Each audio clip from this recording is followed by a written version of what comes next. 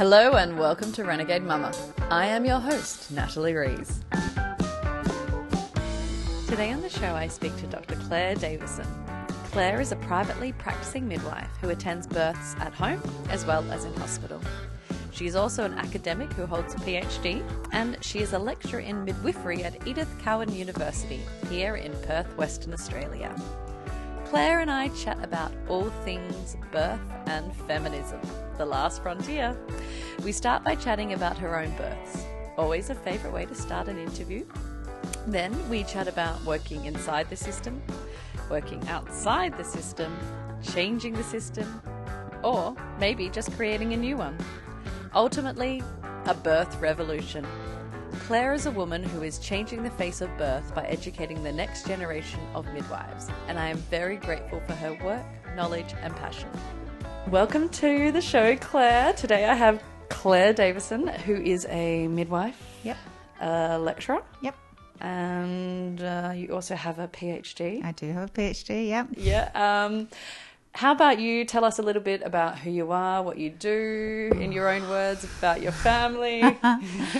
Oh, that's always a tricky one, isn't it? So I am a mother of two. So I've got two kids. I've got Jake, who's 21, and Tallulah, who's 16.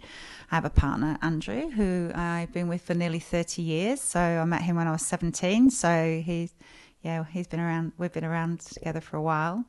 And I'm a midwife and an academic, and I have been working with women in the community since 2009 in Australia. Did my training in Australia, my midwifery training in Australia. I was a nurse before then, so I did my nursing in the UK. And I also work as a lecturer at one of the universities in Perth, because I love women and I love midwifery, and I really want to kind of influence the next generation of midwives to, well, practice like I do, of course, to give women the best care that they can, really. Yeah, I think there's a lot of lacking in the system, and, majority of women birth in the system. So I think that, being in education is a really good way of trying to influence the way that care is delivered in the system. Yeah, absolutely. So, yeah. Okay, let's have a little chat about, where it all started for you. When did you decide you wanted to be a midwife? Or maybe let's go back to the birth of your children. That came first, did it? So, yes and no. So, my auntie is a midwife in the UK. Yep. So, obviously, I'm from the UK. So, my view of midwifery, I think, is a little bit different than the Australian view of midwifery. Mm-hmm. So my auntie is a midwife and is a community midwife, and is very normal and just not alternative, or is just amazing woman. And when I was little, I remember her coming and being on call and going out to the births, and it was just very normal to me. And then the way that care's provided in the UK, or when I had my kids, was very community based as well. So to me, a midwife was just part of the community. It was normal. So when I got pregnant with my son, so he's 22 in September, you went to the doctors because that's what you did, to say I'm pregnant, and they go, great, the midwife's here on whatever day, and then you saw the midwife. So it was never treated that it was an illness or anything like that. Yeah. My friend that I went to school with is also a midwife. And I was already a nurse when I got pregnant with my son, and I always knew I wanted to be a nurse, but I knew I wanted to be a midwife later, because to me they're very different. So nursing was something I was going to do when I was young, and it was a bit fancy and a bit, exciting. And then when I got old, I thought I'd become a midwife because that's a different kind of job, and it'd be all, chilled and, lovely. Yep. Anyway, so then, so Jake was born in the UK, and I actually had a hospital birth with Jake because when I was pregnant, I had a complication and had some bleeding. Yep. And anyway, and that was fine because my friend who was a midwife was with me. It was quite challenging, but, if I'd had him here, I probably would have had a cesarean because it was a very long labour. What was the complication in pregnancy? So I just had a bleed. So I had, well, basically the placenta had lifted slightly and I had a bleed, but then it was a partial placental abruption, so which can be really, really serious, or it can be something that you kind of keep an eye on. And I'd done it by, I worked as a nurse, and in those days you did a lot of lifting and shifting, so I'd basically, you know, pulled myself up work and had a bleed from that. So what had happened is the placenta had lifted up a little bit and then a blood clot had formed underneath, so they were worried that, you know, that it would happen, you know, it would shear. And then, of course, if the placenta abrupts, then, you know, that's really, really dangerous. So anyway, it didn't. So that was fine. But, so he was born in hospital. And how was that experience for you emotionally? You said you had your friend there. So did you it was an interesting, when you reflect, because at the time, I kind of thought it was okay. But as you do, because you don't know any different. It was really long. It was really, really long. And how many hours was it? You know, so maybe started on the Wednesday night and he was born on the Friday morning. Wow. But didn't go to hospital until the Thursday night. Okay. But when I got there, I remember everyone like, oh, the baby's going to be born by, you know, in a few hours. And then, you know, he was born at 7:30 the next morning. Wow. And, you know, all the things that I thought were going to happen didn't happen because it was so slow, the progress. I just realised I'm doing hand signals to you and you won't hear that on the podcast, but, you know, I had inverted commas. And then, you know, I kind of gave up for a bit as well, and I ended up with an epidural that I asked for because I was just so exhausted. And then with the epidural came the monitoring, and then I just, you know, stared at a monitor for a few hours, and I hated it. I absolutely hated having an epidural because I couldn't feel anything. And so I found that really disempowering. Like in reflection, I wouldn't have used those words at the time, but I just remember giving up. And it was one of those things, and I suppose when I reflect, it's one of the reasons, and I didn't think about this until I actually became a midwife. You know, it wasn't, I kind of come back to it, but basically I sent my friend away because, you know, nobody could help me anymore. I'd kind of given up, and there was a change of shift. So the midwife that had taken over from my friend was didn't really say much, didn't really do much, didn't really engage with us. But of course it was, you know, the middle of the night, and she obviously thought I needed to sleep or whatever. My husband was kind of dozing in a chair, and so she didn't really engage with me much. And then I was fully dilated or whatever, but didn't have any urge to push. And, you know, and because it's the UK, they kind of just leave you. And then I remember it was literally the change of shift. And so I still get choked when I think about it. This midwife came in and said, well, are you going to have your baby? And I remember looking at her going, what do you mean? Well, obviously not. It's not coming out. And she said, well, nobody else is going to do it. It's about time you got up and pushed your baby out. And I just remember thinking, oh, my God. And she just gave me all my power back. Yeah. So I got up and had a baby. Wow. So I always think, gosh, what would have happened if she hadn't have come in, or it had been a different midwife who'd have gone, you know, don't worry about it. We'll just pull it out now. You know, you're tired, you know, because that is the kind of care that you get quite often. Yeah. So I didn't really, you know, then you have a baby and then, you know, you get on with life as such. You weren't induced at all? No. Yeah. No. Okay. How did you give birth? Were you on your back, or were you standing up? You had an epidural? So I was on the bed, but I was kneeling. Yeah. Which was quite funny, actually. One of the poo stories as a midwife, you've got to have the poo story, haven't you? So my husband didn't want to be anywhere near that end, and he, you know, didn't when we had my daughter either. And, you know, like you're pushing, and then, you know, a bit of poo came out or whatever. Yeah. And I always remember him telling, because he, you know, the birth story gets told out, he said he was so worried because he had to move the poo. So that's another thing that I've taken into my midwifery practice. I always make sure if there's any poo, it's removed so the husbands or the friends or partners don't have to move it, because he was really worried that the baby was going to be born on the poo. Oh, that's hilarious. Yeah, so he had to remove some poo, and he's not a person that would touch poo. So he came out, and it was great. And again, another thing that happened, again, knowing the person who's going to look after you, as he came out, and of course you can sit down, you've got the baby, and then you can't believe that there's this little person that was just, you know, inside you. And also I remember the midwife saying to me, put your hands down, you can feel it. And I remember putting my hands down, and Jake had loads of hair when he was born, and I remember thinking it felt like a wet puppy, you know, those bizarre things. And then of course it's not a wet puppy, it's a real live baby. It's a wet baby. Yeah. So when they came out, and he of course he was totally fine, and I couldn't believe that there was this little person, and he had really big hands, and And then the midwife went to cut the cord and my husband stopped them, so that was really cool because he was like, no, and I wanted to cut the cords myself. That was a big thing for me. So anyway, so that was Jake. And so how long did you wait to cut the cord, do you know? Oh, a few minutes. Okay. Not it wasn't super quick, but it wasn't after the placenta was out, which is how I practice. Yeah. So, but it was definitely delayed. But it wouldn't have been if he hadn't have noticed that they were doing stuff. Because you got the baby, you're so busy looking at the baby, going, "Oh my God!" And what about? Did you have a physiological third stage, or did they put the needle in the needle? Yeah, okay. Yeah, and I was okay with that because it had been so long at the time. Like they did ask me. Yeah. Again, in hindsight, maybe knowing what I know now, but. You make the decisions with the information that you're given, don't you, or the knowledge that you feel you have. Yeah, so that was Jake. Yep. And then we moved to Australia when he was 2, and I was never really maternal, to be honest. I was never somebody that particularly thought about having kids, and so Jake was a surprise. How old were you at the time? I was only 25 when I had Jake. Okay. But my husband's 32, so he's a bit older, even though he thought he was far too young. No. So then it was a few years, and then of course we moved to Australia, and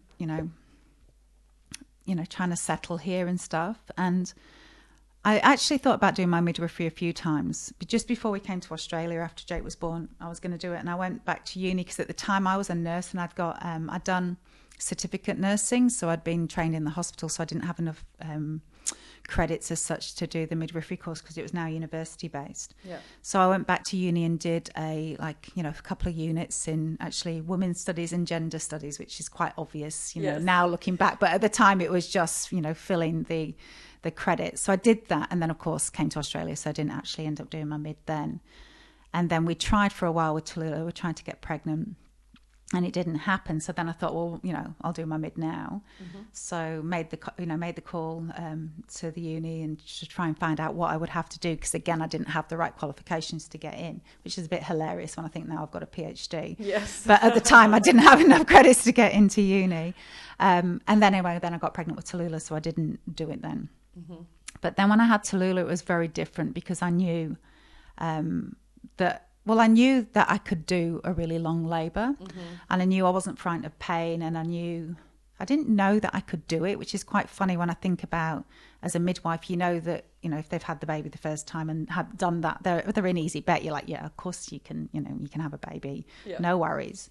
So that's when I kind of first found it was a little bit different over here because, I found a midwife quite quickly because my sister-in-law, so my husband's brother's partner, had a baby on the CMP, which at that time was a very different place to how it is now, because this is 17 years ago.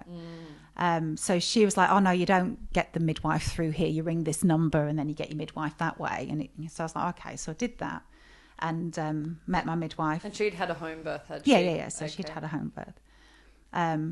So I didn't know it was weird in Australia to have a home birth. I just presumed it was still quite normal practice. And I was working in the hospital at the time, and so I got my midwife, and it's all fine. It was great. It's actually better than the UK because you didn't have to go to the community centre. The midwife came to you, so all the visits were at home. It was great. And it was when I was probably about 7 months pregnant, and that's when I started to realise that actually, the way that pregnancy and birth was looked at in Australia was very different to my upbringing. And I was stood at work in an ED, with a big belly sticking out, and a midwife said to me, oh, who's your obstetrician? And I remember thinking, how can she tell by looking at me there's something wrong? Because in my eyes, you only ever saw an obstetrician if there was something wrong. And even then, like when I had the bleed, when I had Jake, I had this quite big bleed, and I had to go to hospital. And of course, I didn't even, the way that my mind worked, I rang the GP to say I've had this big bleed, and he's like, go straight to hospital. And I saw the consultant there, but then as soon as it was fixed, even though I was high risk, I still got bounced back to the midwife. And then it was like, all the decisions were my own. So I remember thinking, well, how does she know there's something wrong? Because, and I said, oh, I've got a midwife, I'm going to have a home birth with a midwife. And she said, oh my God, you could bleed to death and die. Oh my God. That's what she actually said to me. And I just was like, what? Like, are you joking? And then she just started to tell me how dangerous it was, what an inappropriate decision it was made, and she thought that I would know better. And so that was my kind of introduction to, what Australian... Welcome to the psyche of Australian birth. And then even then, I just, again, I didn't really have many friends at the time because we hadn't been here that long. And so I didn't really get exposed that much. Yeah. And also I thought she was a bit nuts rather than that's what the majority of society felt.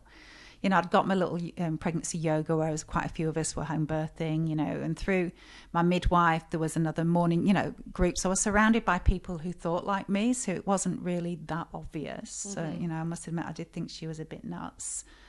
And then, I had, the textbook, Amazing Easy Birth with Tallulah, which was just amazing and empowering and all the things that birth should be. Yeah. And I just thought, well, if every woman could feel like I felt after I gave birth to her, then, there wouldn't be patriarchy. There wouldn't be the issues with, violence against women, which I know sounds so like so simplistic, but I just felt so powerful. Like I was ready to just take on the world. Yeah. And again, that was really hard because you have a birth like that as a woman, but hardly anybody else does. Yes. So you don't talk about it. Because when you do, you get, well, if I'd have done that, my baby would have died. Or I couldn't have done that because, X, Y, and Z. So, women don't talk about those positive birth stories, yes. Which can be really sad. Mm-hmm.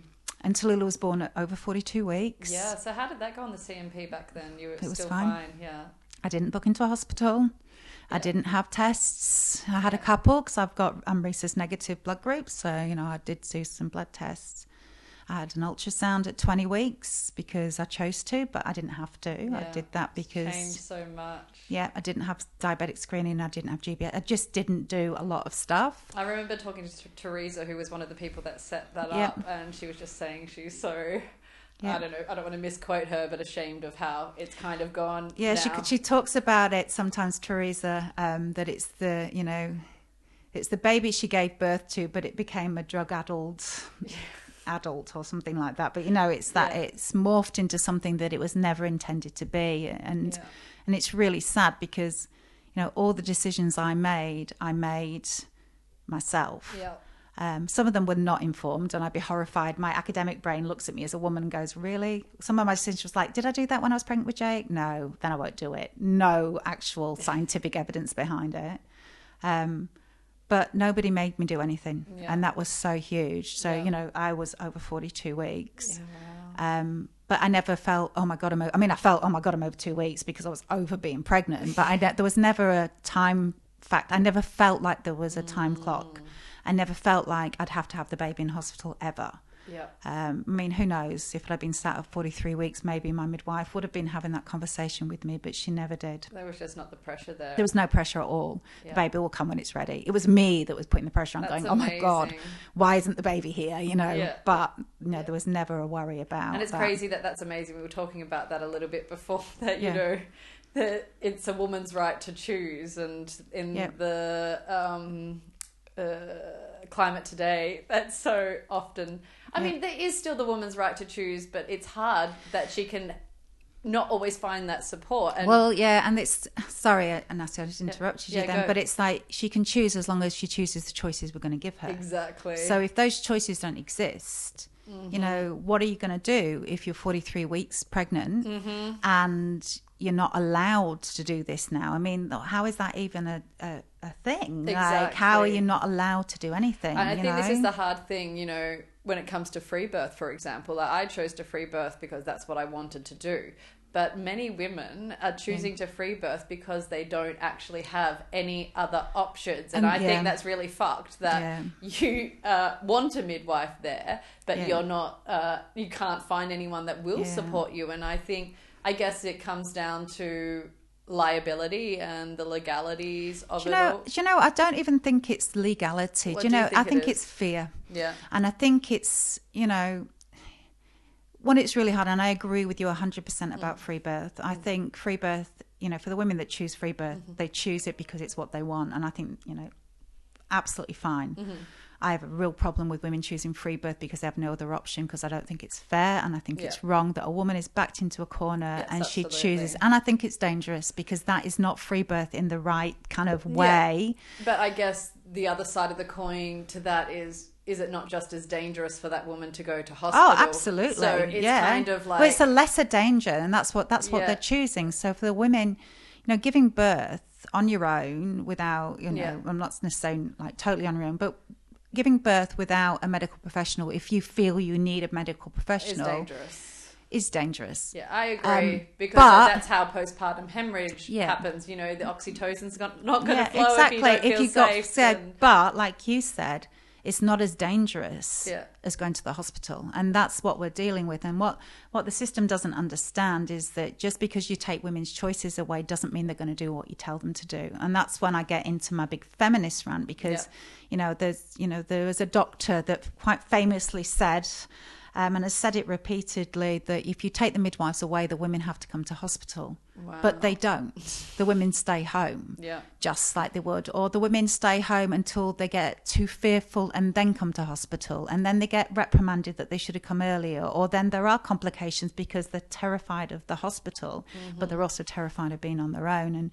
And I just think that is absolutely appalling that that's even a conversation that we're having, that, you know, you should be allowed to choose to do whatever you want. Of course. And we should be supporting women to do whatever they want. So if a woman, you know, regardless of her risk factors, says, I want to birth my baby at home, then we need to underpick that and go, okay, so, you know, we advise you that, you know, you've got X, Y, and Z, and that, you know, is more beneficial for you to birth in hospital because of X, Y, and Z. And if they still say no, then we go, okay, well, how can we support you to be safe and feel safe, you know? Exactly. Rather than going, well, no, this is your option, because they're not always going to choose that option. And that's not an option. And coercion is not, you know, not informed choice. It's very different. Exactly. And I think that's what gets me so riled up, and it gets me so upset, you know, that, you know, as midwives, exactly, like I can't work in any other way for my own practice. I can only work in private practice because I can't tell a woman what to do ever. Yes. I can give women information. Yes. I can even give them, you know, advice in some ways, but it's ultimately always that woman's choice. And I think that what's really difficult for a lot of midwives working in the system is that they feel that they can't be openly discussing choice with women. And it's really hard to make... Maybe it's not hard, but it can be a challenge at times to make a difference. Like my midwife, Jo Hunter, put up a post the other day that she transferred in with a patient from a home birth, a VBAC, and the doctor said, what was she doing having a VBAC at home? What does she think she is in Sudan? So he was not only racist, but he was, you know, a complete misogynist as well. And I said to Jo on the post, I said, did you say anything? Because she was saying, I'm going to speak out, and she was speaking out on the post on Facebook. And I said, did you say anything to him? And she said, no. And I said, why not? And she said, because I didn't want to, what did she say exactly? But I didn't want to put that woman's care or whatever in danger. And it's so fucked that we can't speak, or we choose not to speak up for the fear of being a woman's care changing because of speaking up. Or, do you know, when I did my PhD, well, there's lots of different reasons why I did my PhD, and there's lots of different topics that I was going to do. But what I wanted to do was look at the history of midwifery, really, and to go, well, why is midwifery like this in Australia now? Why are the midwives basically working in hospitals and really doing a lot of obstetric nursing rather than what I thought was midwifery? So that's kind of what got me. And I also wanted to record the stories, because I love stories, and I love, you know, and I learn from stories, and I wanted to listen to the midwives tell me about their journeys and, you know, what have you. So of course it wasn't just quite as simple as that, and you end up with all these stories that you weren't expecting, and these, you know, themes come from it. And one of the midwives that I interviewed said to me that, you know, one of my themes actually in my thesis was called Power and Control of the Institutions. And that was a theme throughout all the midwives and doctors that I interviewed, who'd all worked in the community. And the midwife said that, you know, that basically the doctors, or the midwives, it's not just, you know, the doctors, but the hospital staff would take it out on the woman. So they had to be really careful how they reacted, how the fights that they fought, because if they didn't, then they saw that the woman would get treated worse. Exactly, and that's what Joe was talking about. And exactly like you're saying. So, I mean, isn't that terrifying that, you know, it's still that, you know, we have to behave ourselves, otherwise there will be repercussions, you know. And I don't think you see that. I don't think you see it against men in the same ways, and I don't think you see it in nursing. I think it's particularly birthing women that get treated like that. And, you know, men wouldn't put up with that. No. And we wouldn't put up with it in other parts of our lives, you know. So why does it happen during birth? I mean, it's ridiculous that, you know, just because you're having a baby means that somebody's allowed to do anything to you without your permission, because that happens every day. Oh, yeah. You know, I saw somebody put something... might have been Mel Jackson just posted something on Instagram today about episiotomies, and they'll just give you a little cut. Yes. Again, that's another thing you hear about all the time, you know. When I talk to the students, I talk, well, you know, when you're talking about an episiotomy, you say, I'm going to cut your vagina with some scissors. It sounds very different to I'm just going to do a little cut, or I'm just going to do a little snip. Yeah. You know, can you imagine saying that to someone? I'm just going to cut the end of your penis off just because, you know, X, Y, and Z. Like, it's just unheard of, you know. Yeah. Like, I'm just going to do a VE, we say. It's a vaginal examination. So I'm going to put my fingers into your vagina. Yeah. Again, it doesn't sound the same. Let's say it how it is. Yeah. And maybe if we did that, people go, oh, wait a minute, let's talk about that. You're going to do what? Yeah. You know? Yep, exactly. Language is so important, and being clear and clarity and making sure the women have that. I would say a lot of birthing women don't actually know even what VE would mean. Yeah. Or, you know, it's like the language around, like you were saying before, language is so important. You know, how many women do you hear say, oh, they allowed me, or they let me do this? Yes. I mean, and again, in any other part of your life, would you say that? You know, exactly. Oh, they allowed you to have your baby at 42 weeks. Yes. Or aren't they going to induce you yet? You know, because... You know, there's a certain way we have to behave, isn't it? So, you know, and somebody else gets to tell us how we can do stuff. I had this in my first pregnancy. So I went to get a referral for an ultrasound from the doctor. And she said, so where are you having the baby? And I said, oh, at home.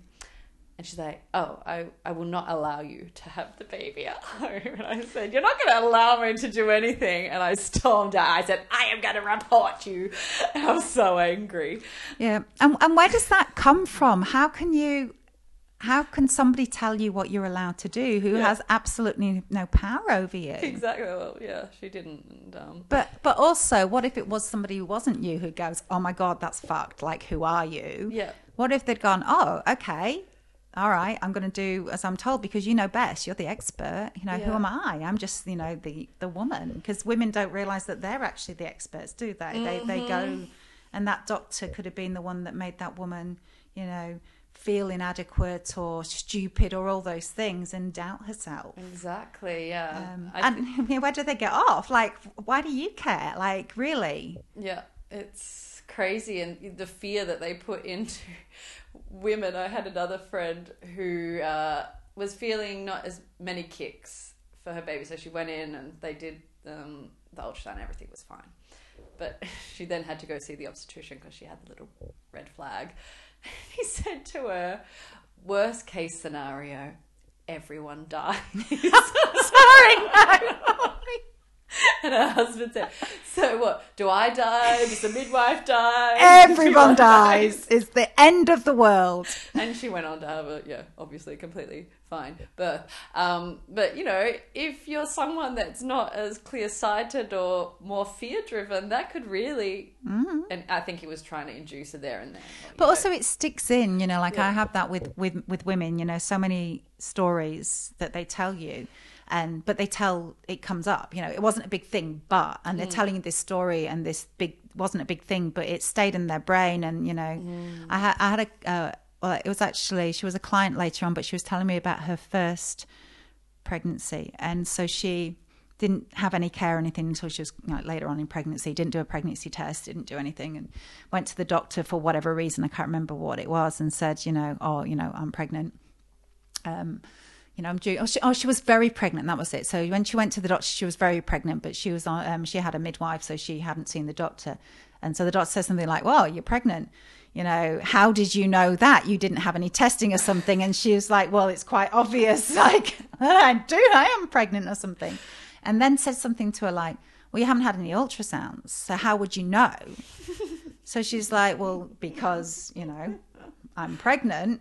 And then she said, "Well, what if you have a 2-headed baby? How are you going to home birth that?" That's what the doctor said to her. And I was like, how could you say that to somebody who was pregnant? Because as much as she was like, how ridiculous. Yeah. Years later, she told me that story. And I thought, well, obviously you laughed or thinking ridiculous, but that residual, what if there is a 2-headed baby in there? How could I have known it was okay? Because nobody externally gave me that validation that the baby was normal or fine or...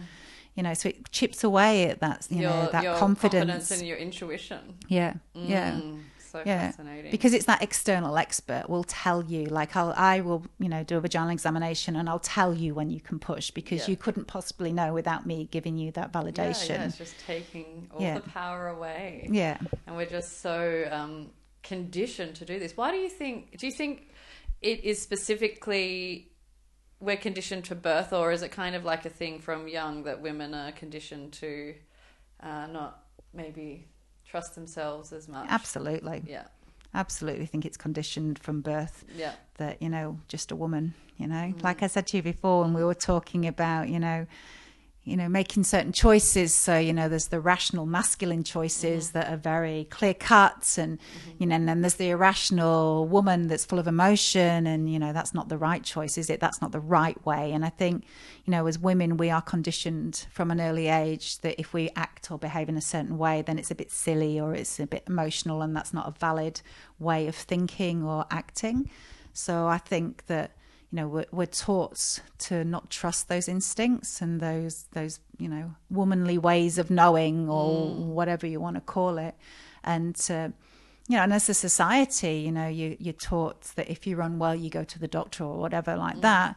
And now pregnancy is, an illness. So therefore, you don't just carry on with your daily life when you're pregnant. You go to the doctor because, you have to be treated for pregnancy. And then, of course, the only cure for pregnancy is birth. And if the byproduct is just the baby, let's do that as quickly and neatly and masculine in some ways, because then, it's birth's messy and emotional. And he's got all those layers. So, women, do stuff like they're not quiet and meek and mild. They don't behave. Well, some do, but, that's because they choose to be, that's that natural thing. But most women, don't just sit neatly and quietly and have a baby, do they? They make noise or they move or they use their power in different ways. And I think that can be very confronting. And I've seen it as a midwife. You've got that woman who's making all that noise, or go give her something to shut her up kind of thing, or close the door because she might scare the other women, and women themselves. "Oh, I made all that noise. I'm sorry." What are you saying sorry for? It's amazing. It was beautiful, Yes.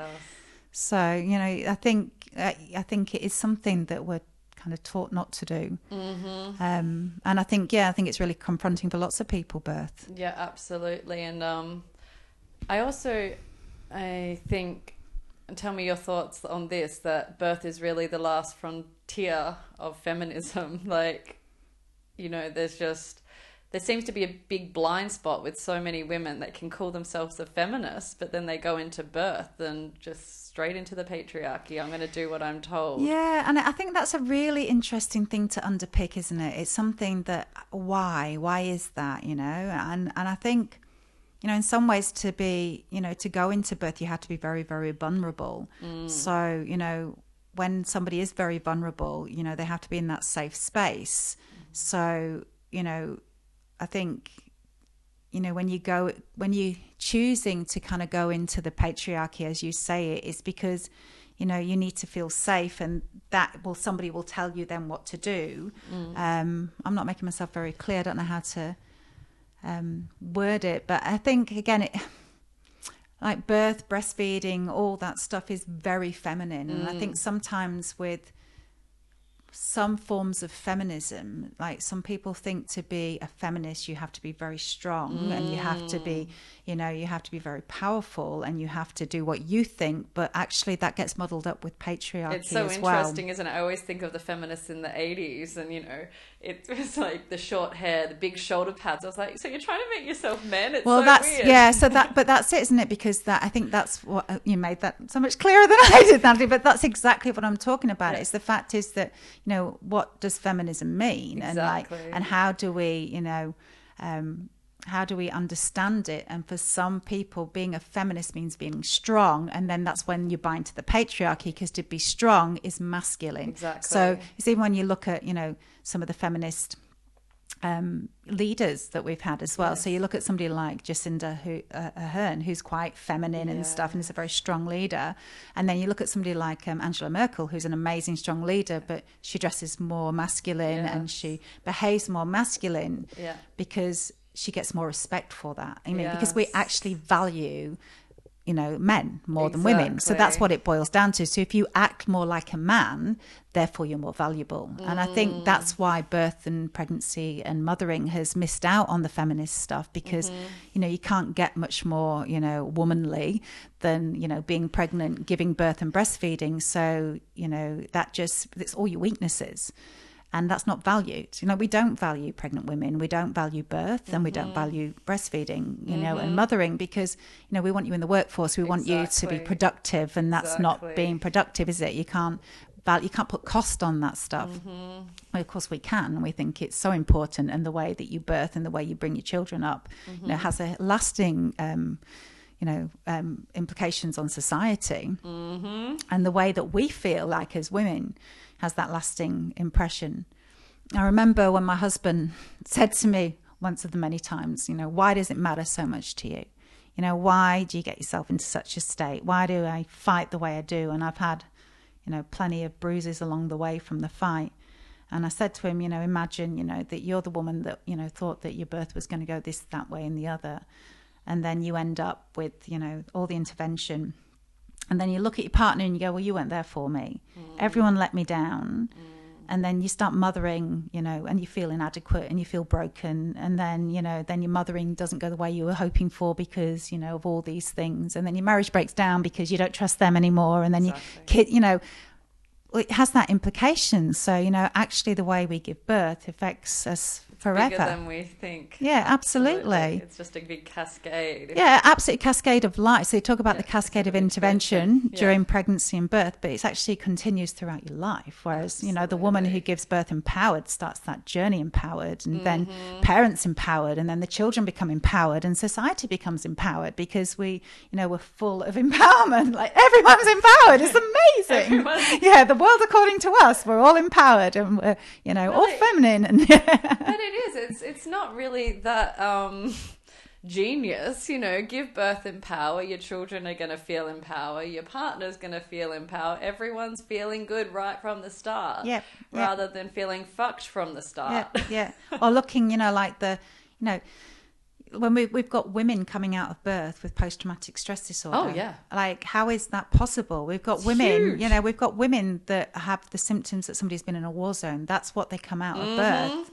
And we're not addressing that. I just can't even begin to imagine why that isn't an absolute emergency in our society. It's fucking huge. And it's because, you know, they say, well, you know, I remember an obstetrician saying it's just one day in the life of the baby. That's how he described birth. And this was an obstetrician. And I remember thinking, well, the baby's not even born yet. It's actually about the woman for a start. Well, you're not a pediatrician, you're an obstetrician, so it should be about the woman. And again, like we said, that one day impacts them for the rest of their lives. And the rest of their baby's life as well. This is the thing. If mothers come out okay, guess what? Babies come out okay. And, you know, yes, okay, you might physically be alive, but, you know, suicide is like the number one cause of death for new mothers. It's not fucking postpartum hemorrhage. It's suicide, because they're coming out so fucking broken that they can't handle it anymore.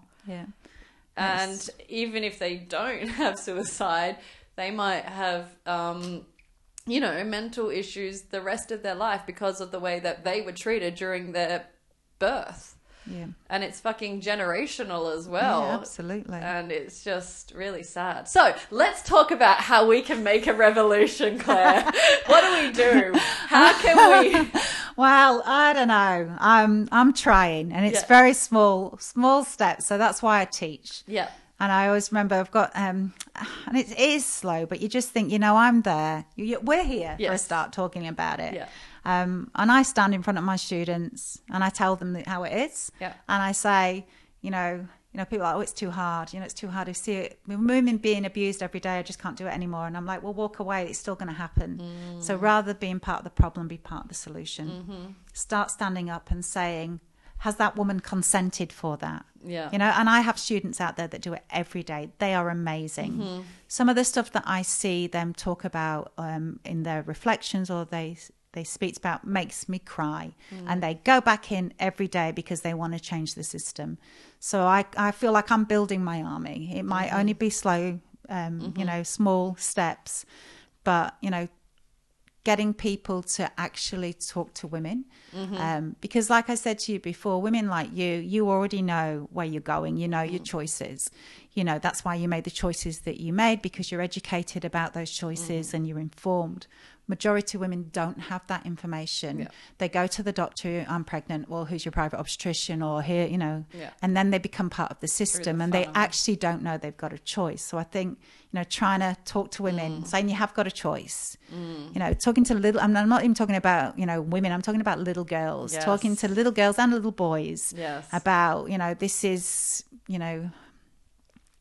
in life you have choices. You need information to make your own choices. And I think bringing that generation up to understand that, talking about birth to everybody, talking about empowerment to everybody.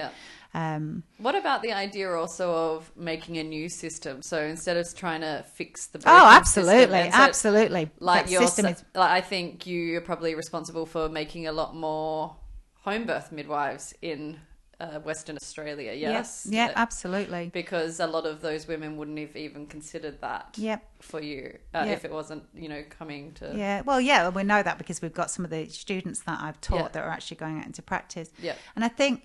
So what's really hard is, like we've talked about this before, especially as an academic, so many people are doing studies around, stuff. And exactly like that, the system isn't broken. Yeah. Now, Rachel Reed, who's like I spoke to you about before, is a really good friend of mine. We talk about this all the time. The system isn't broken. The system works perfectly for what it's designed to do, which is to bring the women in, bring the babies out and discharge the women. It's a machine and it works well. Yeah. So what we need to do is change the machine. That isn't the machine that we want. Yeah. What's really hard is like, how do you do that? I'd love to just say, just blow the whole bloody thing up and start again. But, you have to have a transitional period. Yeah. And for some women, birthing in hospital is what they, well, it's not just what they want to do, it's what they need to do. Some women, have comorbidities or, complications that need the care that's provided in hospital.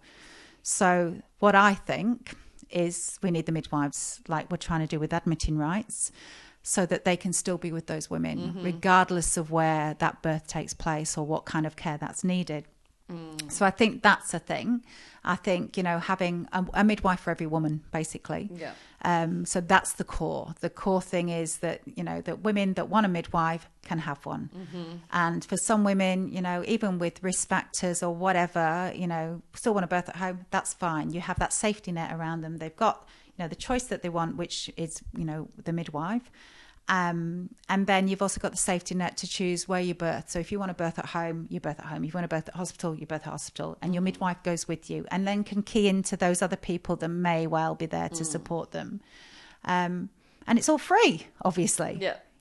So here's your $5,000. So you don't want a midwife? Here you go, $5,000. Have a party, Use your $5,000. You want your midwife? Have your midwife. Yeah. Here's your $5,000. You want a doctor? You have a doctor. I think give all the power back to the women. It's in New Zealand, yes. Yeah. And again, there's no perfect system. Yeah, because again, you've still got.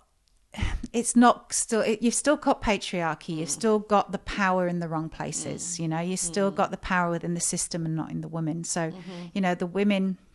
We need to be working for the women, not the women fitting into our system, which is what we've got at the moment. But again, I suppose we're kind of in that between a rock and a hard place at the moment, because, again, like I said, women don't necessarily know their own power. They don't feel that they're capable. Lots of women are frightened of birth. They're frightened of the pain, all those things. The other day say to me, I just don't know if my body can do it. Yeah. So that's what I mean. So that's exactly those conversations, which is why we talk to children and go, well, why couldn't your body do it? Yeah. And I think that's the turning it around. Well, why are you so special that you wouldn't be able to do it? Like, I just believe that you will.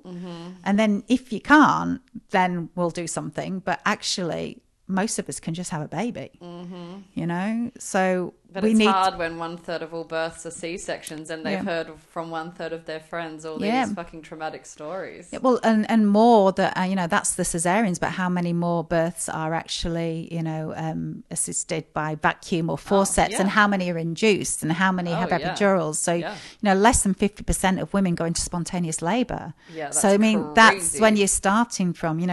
The World Health Organization says that after 10 to 15%, cesareans don't give any benefit. Yeah. So why isn't there an inquiry into why we've got over 30% of women giving birth by a surgical procedure? Because some people, like I was telling you before, some doctors don't believe women should be giving birth vaginally. So why aren't we reporting those doctors though? They go out and they report all the midwives. Oh, what, you want to have a home birth and you're making an informed choice to do that with risk factors? Yeah. Oh, I'm going to report the midwife for supporting you, but I'll give you cesarean for no medical reason whatsoever and not give you all the information, and I'm allowed to do that? Exactly. I mean, there's why? The patriarchy again. Exactly. There's so, the witch hunt. So that's something I think that we need to fix that before we can fix.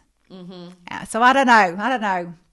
We just gotta keep trying though, haven't you? I mean, What are you seeing a change since you started lecturing to where you are now? Is it getting better? Is it? Yeah, no, it is getting better. Like it is. It's not getting better fast enough. No.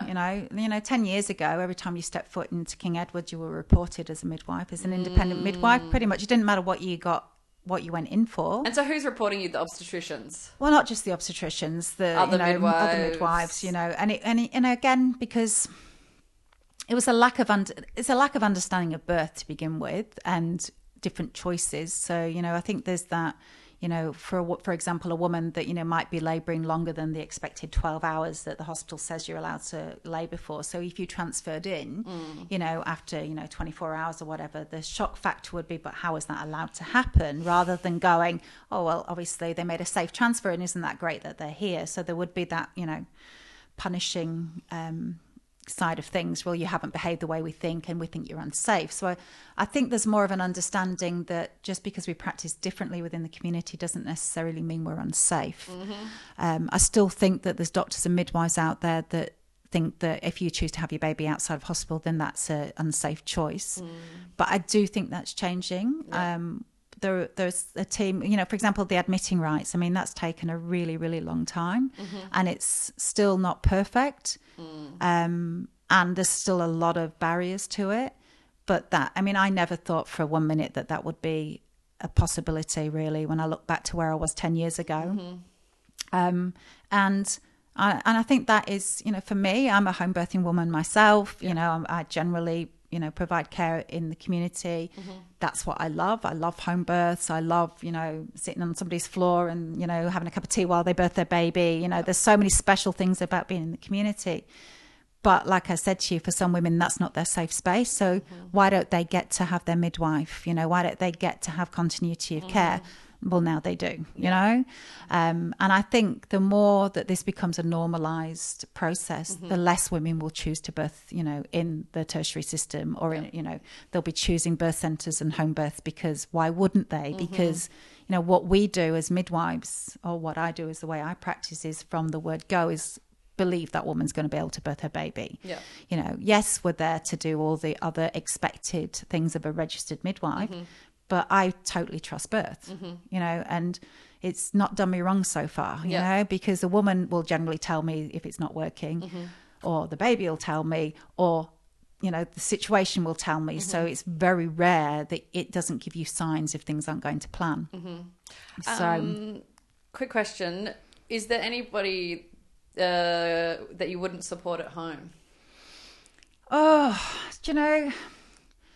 I think that's a really hard question, because I think it, I say yes and I say no because, which isn't a very good answer, but because I've never had a situation like that.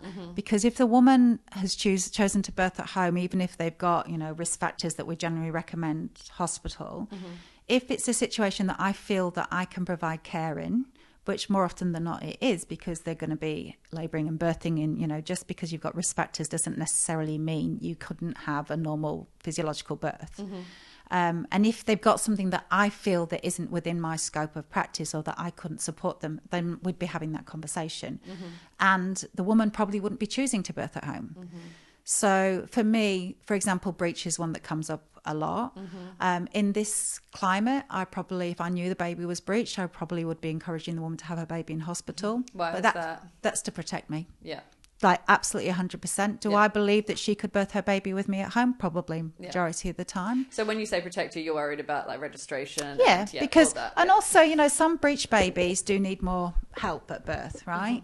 So, and if I chose to support a woman who had, a breech presentation at home knowingly, then, I know that I'm risking my registration. Yeah. And that's not really... So it's not about losing my registration. It's about if I'm in that birth space, will that be in my mind and will I affect the birth space? Does that make sense? So you're worried about... sorry... Yeah, go again. Clarify. So it's not necessarily that I'm worried that I'm not going to support her because I'd lose my registration if somebody reported me. Because I think that if a woman makes that choice to birth at home, then that's her choice. And I feel actually as a profession, we're quite protected in that. We can, we can still support women if they're choosing something. One, have I got the skills? If there was a complication, well, I haven't done lots of breech births because there aren't lots of breech births anymore. I've done lots of breech training, so probably. But would I be worried about being reported? Probably. So am I best person? I don't know, because I will bring a lot of baggage to that birth, I suppose is what I'm saying. Okay. So would I be happier supporting her in the hospital? Probably. So what happens if she was happy to sign away, say, this is completely my decision, I take all responsibility away from you as a midwife?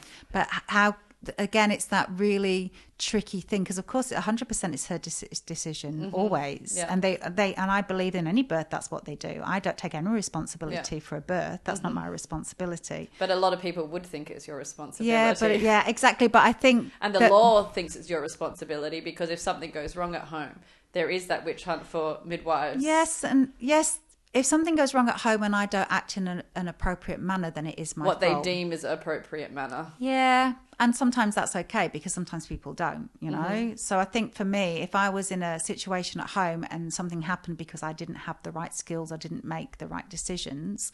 For example, if a baby came out and I didn't know how to resuscitate a baby that needed resuscitating, then that would be malpractice. As a registered midwife, I should know how to do that. Do you know what I mean? So if I didn't do it in a correct manner, then I think that's okay. I think I should be punished for that, because that is a core skill. On the opposite end, this happens in hospital where obstetricians have malpractice all the time, and there is going to be malpractice regardless. We're not 100% perfect human beings, are we? Yeah. And as much as the training, whatever you can do, I don't know if there's malpractice, Natalie. I think there might be. For me personally, I think that maybe that's the wrong word. Sorry. Yeah, because malpractice means that that's a different term, and I think there's going to be incidents. I think sometimes babies die, sometimes women bleed, sometimes these things happen. That's not if we that's not mal. So if we respond in a way and the baby still dies, then that's we've done the best that we can do. And like you said, if that happens at home, yes, they'll come after us. But am I okay with that? Absolutely, because I know that I can defend my practice. If I knowingly supported a woman, for example, with twins at home, I'm not very, how many twins have I cared for at home? If she feels that she needs a midwife there, she needs to feel comfortable. But this is the funny thing, because you haven't done it, but you haven't done it because it's not allowed, and then it just perpetuates this whole fucking thing. But the thing is, I suppose for me, so we're in that hybrid thing at the moment. So, in olden days, the midwives did that all the time because that was accepted and, the practice. So they felt confident in their skills as a midwife. And exactly like you're saying, so now we're in that interim bit when the midwives don't feel confident in those skills. So the interim for me at the moment until we get those skills back is by supporting women with their midwife in the room, in the hospital or whatever. So it's a bit of an in-between. Or, exactly like you said, going, okay, well, this woman 100% wants her baby to be born at home. So the system has to support her and the midwife to be able to do that. And that's where we're lacking, because we don't have those choices. We have, you do it alone or you do it in the hospital. You don't have those in between. And I think as a registered midwife like I am, that's when it gets really grey for us. And I don't actually know, to be honest, 100%. That's why I say yes and no, because I don't know. You know, if I was at home and a baby came out and it was breech, then the baby comes out breech. You know, what are you going to do? Like, it's just one of those things. But if you know the baby's going to come out breech before you're in labour, then what do you do? I'm talking myself in circles because I don't know what my response would be. And also I'd be saying what is the woman frightened of? Or why does she want to stay home so much? Or, you know, same as why do women want to go to hospital so much? What's underlying those decisions? And more often than not, I think it's because the fear of what they will do to them in hospital, which, you know, can be valid. It's very valid. But if you've got your if you've got your midwife with you, are you still as fearful of what they're going to do to you because your midwife's but there? I think you're still fearful. I've been with my midwife in hospital. Yeah, but not with admitting rights. Not with admitting rights. And I think that's true. a big thing because, you know, as the midwife who's transferred in before admitting rights, then you had no power as the midwife because they were taking over the care. But as the midwife with admitting rights, you're only invited into the room if you're invited into the room. So we've had very different experiences. So, yeah. And also, you might just want to stay home because you feel safest. Yeah, there. absolutely. Absolutely, and 100%. You know, to have a physiological birth, you need to feel safe, and you don't feel safe in hospital. And for some people, they might have a postpartum bleed in hospital because they're so fearful. But I think, again, there's that... So I 100% agree with you. And, you know, and it's really hard because as a woman, I know I would probably not be my ideal candidate as a midwife because I probably wouldn't do any of the things that my midwife would say. And maybe I wouldn't even have a midwife because I wouldn't do all the things that I'd say. But you have to, there is that thing that not all birth is safe and not all women will have a safe birth. So there is that little regardless bit of of location. Regardless of location. However, at home, you only have access to so much stuff. But it's also, it's all perspective, isn't it? Because you only have access to so much stuff, but you might have more access to your natural resources. As I'm talking about, like oxytocin, for example, that natural resource won't necessarily, for some particular people, be available to them in hospital. Absolutely. So it's not so black and white. No, it's never is. It's birth, isn't it? It's absolutely grey throughout. Yeah. And I think, you know, it's the polarity again of it is that there isn't, I think we have to be very careful as midwives and as women to say, you know, this is the only choice or this is the best choice, regardless of, you know, home birth or free birth is the only choice. Yes, hospital birth is the only choice. And I think that's what can make us less powerful as women and, you know, as midwives, you know, that you say, you know, that, you know, that women, you know, take responsibility for their choices and the midwives take responsibility as well. But I don't think all women or all midwives do. No, I completely agree. And I think that's what gets, I think we're in this culture of where nobody takes responsibility for themselves. Like nobody. Yeah. And that's why the world is so fucked for so many reasons. Once you start, and I think for me, having my free birth, starting to realize taking 100% responsibility for everything in my life. It's not fucking easy, you know. If my baby died at home, guess whose fault? No, I don't like that word. Sorry, I always do this. Whose responsibility that would have been? Mine. Yeah. Or not, because maybe it would have happened anyway. But, exactly. But it's still my responsibility. Like, it's not that it's a fault. And that's where I had to trip myself up. Yeah. But, you know, that was my choice. And because I made that choice, it's my responsibility to live with any consequences, good or bad. And I think that's where the grey area comes with midwifery, because I think sometimes because the midwife's there, that means everything will be okay. Exactly. And I think, you know, going back to what you said, if the woman says, well, you know, I'm taking full responsibility, blah, blah, blah, but do they know what that means? Exactly. So, you know, and because like I'm a trained midwife, you know, I've got that knowledge of that what can go wrong, even though, you know, like I say, most of the time it doesn't. Yeah. You know, there is that different way of thinking. So when the woman says, you know, I'll take full responsibility, and then something does go wrong, They blame and it then on they you. blame the midwife. Yeah, Absolutely. You didn't tell me that could have happened. Well, exactly. do you know what I mean? So I mean, we know that that's been a thing. You know, we've seen that in the media. I think and this stuff. is the big thing in birth. Everybody is so afraid of litigation because it is real. Yeah. And also because most people, you know, most babies don't die. Most women do come out of birth unscathed within the community. I mean, they don't in hospital, like you said. You know, quite often it does go wrong in hospital because they don't. You know, there's so much more intervention. But then, you know, with the higher risk births, and I hate saying higher risk, so the women that might have more complicated pregnancies or twins or breech and stuff like that, you know, there is a higher indication of being complications with those births for some women. So, you know, if that happens in the home environment, then society blames the woman and then the midwife, you know. So I think that's where it gets very, very tricky.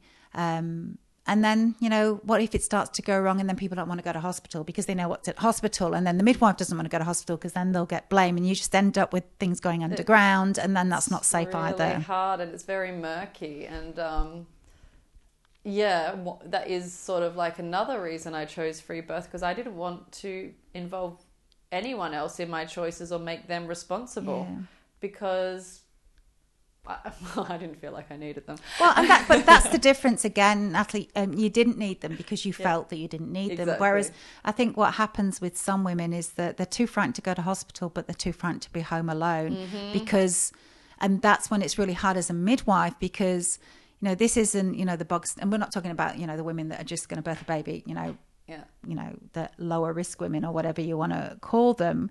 But, you know, these are women that may well have complications, but they haven't been given the choice. For example, I keep going back to twins and breech because, like we were talking about before, well, your baby's breached, you have to have a cesarean. Well, I don't want to do that. Well, you know, can I have my baby at home with a midwife? No. So you can't have your baby at home with a midwife, or you can have a cesarean. What are you going to choose? Yeah. And then the midwife, who absolutely believes that you can have your baby physiologically in a breech birth, is too frightened to support you. So then you end up with that woman then maybe, you know, making a choice to birth alone, not because she wants to, but because she doesn't want the alternative option. Then something goes wrong. Yeah. Well, we told you that was going to happen. If you'd have been a good little girl and had your baby in hospital, nothing would have gone wrong. Rather than going, well, what could we have done to support you in your choices? Exactly. Or what did we do that made this go wrong? Because actually, if you'd have said, oh, you know, your midwife can go and, you know, well, you know, we're here if you need us. Thank you very much. Otherwise, we'll see you with the baby. You know, you've taken all the choice away. It's very messy and not black and white. But interesting nonetheless. And I think it's just so great that you're doing what you're doing. And you know, I think you really are making a difference.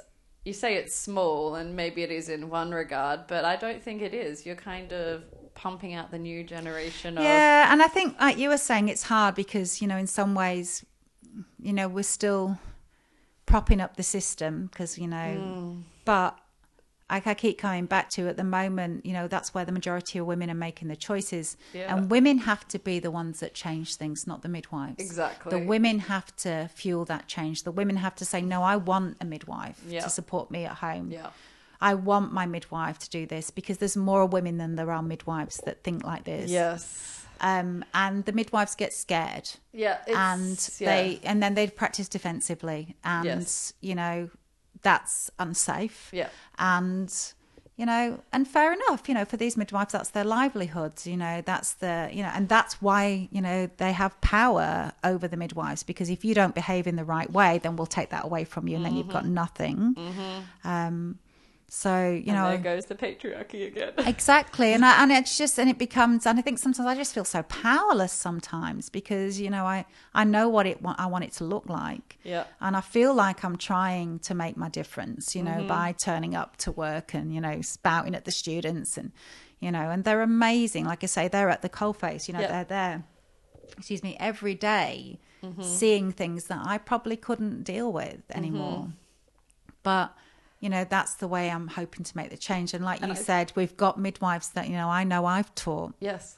That are out in the community now that, are choosing that for themselves. We've had so many clients actually that were students of ours. So, women, making those choices and, taking that knowledge and power back to their workplaces as well and challenging the patriarchy within their place and going, well, actually, like I said to you before, did the woman consent to that? Yeah. Or can I talk to you about that? And, And the more we stand up, the more it will change. And I think it takes a multi-pronged approach. I'm doing it my own way, you're doing it your own way. And I think that's just so important, Michel Audant has done it his own way. And I mean, what fucks me off is like, I love Michel Audant's work, but it fucks me off so much that it has to be such a patriarchal. I mean, he's probably had one of the biggest, influences in the birthing world and changes. And guess what? It's because he's a fucking man. Yep. And he does it through a patriarchal system with research and study and academia. And, that's why I'm very slightly considering doing a PhD or something in free birth, because I'm like, maybe I'll come at it that way as well, because people will listen. But is that kind of just pointless because I'm kind of subscribing to the patriarchy as well? But I don't know if that is a thing. And again, of course, because you're talking to somebody who does work in academia, but you have to have a seat at the table to change it, you know? So, for example, one of the things that I've been doing recently is working on the can't even say that right. You'll have to edit that bit. Well, I'm working on the consultation and referral guidelines, which is the Australian College of Midwives, guide for us to say, what women were allowed to or not allowed to care for, right? So I put my hand up to that because that, for example, like you said, if I look after a woman who's breech, right, it's category C, which means she's supposed to birth in a tertiary system. So I'm going totally against my guidelines, right? So I'm trying to change the guidelines going, well, actually, is it a C? Or could that be a B, which means that, the midwife can say, these are your choices. This is what I recommend, blah, blah, blah, blah, blah. And then, like you said, the woman goes, thank you very much for that information. I want to do this or that or the other, right? If I didn't have the qualifications I have, I wouldn't be able to do that, We've got stuff in that this, guidelines that are really not evidence-based at all, saying that a woman has to dilate, how many centimetres an hour, otherwise she's having a prolonged labour. Well, I know that that's not real. Exactly. So there isn't evidence to support really either way, but I can try and gather that because I know how to read research. I know how to talk academic. So I think there is power in that. Again, like you were saying, so it's those multi-ways it's multifaceted. Well, but what I read the other day, I don't know how true this is, I can't even remember where I read it. It takes 17 years for evidence-based practice to arrive in hospital or in policy, unless it's what you want. Look at so again patriarchy, thank you very much. So the Hannah breech trial was the one that changed breech forever. That happened very, very quickly because it depends on if we want the evidence to prove what we want it to prove or not, doesn't it? So the Arrive trial, which is the one, it was one that was done about induction of labour, showed that, it showed as in the study was done, there's lots and lots of flaws in it, and it's an American study, so of course never had midwifery care in it at all. But this study they found showed that, if we induce women at 39 weeks, then everyone's fine and it's great and women love it until you underpick it. And obviously it only showed that for a very small amount of women who were already having obstetric-led care and giving birth in obstetric units. So maybe, that wasn't such a great outcome. It's in practice now. So that was done in 2018. And they're using that study now to induce women in Perth at 39 weeks. Shit. So some studies take, 17 years or never. We've got loads of evidence to say midwifery-led care for all women is the gold standard and women's outcomes are better. That's not in practice. But you can induce you at 39 weeks. That's in practice. So... But again, trying to have that seat at the table, but women have to ask for it. Women have to go, no, I'm not going to have an induction at 39 weeks. Well, demand for it. Go, no, I'm not going to do that. Why? Where's the midwife? Why can't I have my midwife? You know? But we accept it. That's half the problem. Sit down and take it. And this is what I'm on a tirade at the moment. My husband's saying to you before, so over me, because I'm always ranting to him. But I'm like, I'm not going to sit down and take it anymore. And he said to me very sweetly, he said, I'm going a lot about the patriarchy to him, and he said, just be patient with me, it's taking some time for him to kind of process it himself.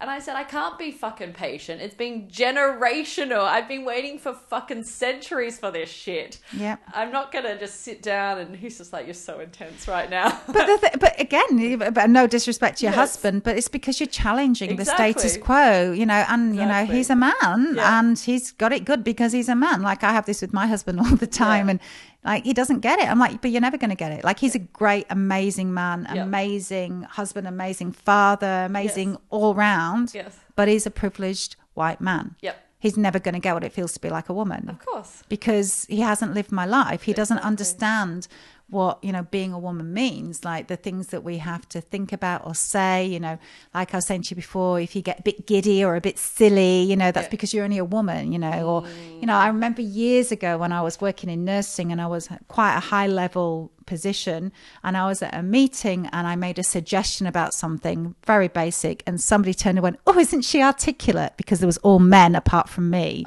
as if, oh my gosh, the woman at the table managed to string a sentence together. I mean, how... But that's what you're up against all the time, you know, as a woman, particularly when you start moving in like those higher circles. You know, we have to explain ourselves. We have to, you know, justify our existence, you know, especially women like me, outspoken, loud, you know, don't take no for an answer. I'm not going to sit quietly, you know, I'm not going to be invited to the barbecues when the men are in one corner and the women in another corner because it's just not going to work. Men don't like women like me. And that's actually okay.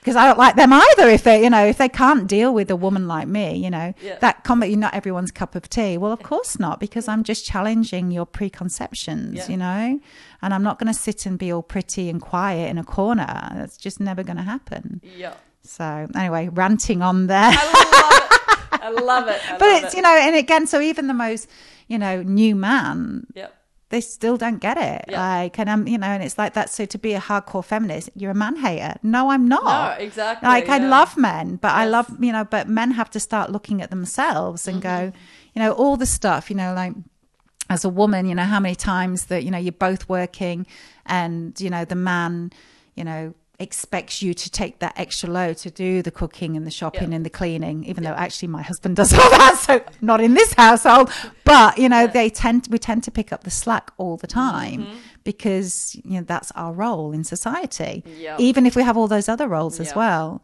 And even the most, you know hipster men or whatever the term for men that think they, you know, like all this stuff with COVID, and they said, oh, you know, all the men at home are all pulling their own weight, these studies, and then we actually go, well, actually they're not, because you know, the women pick it up.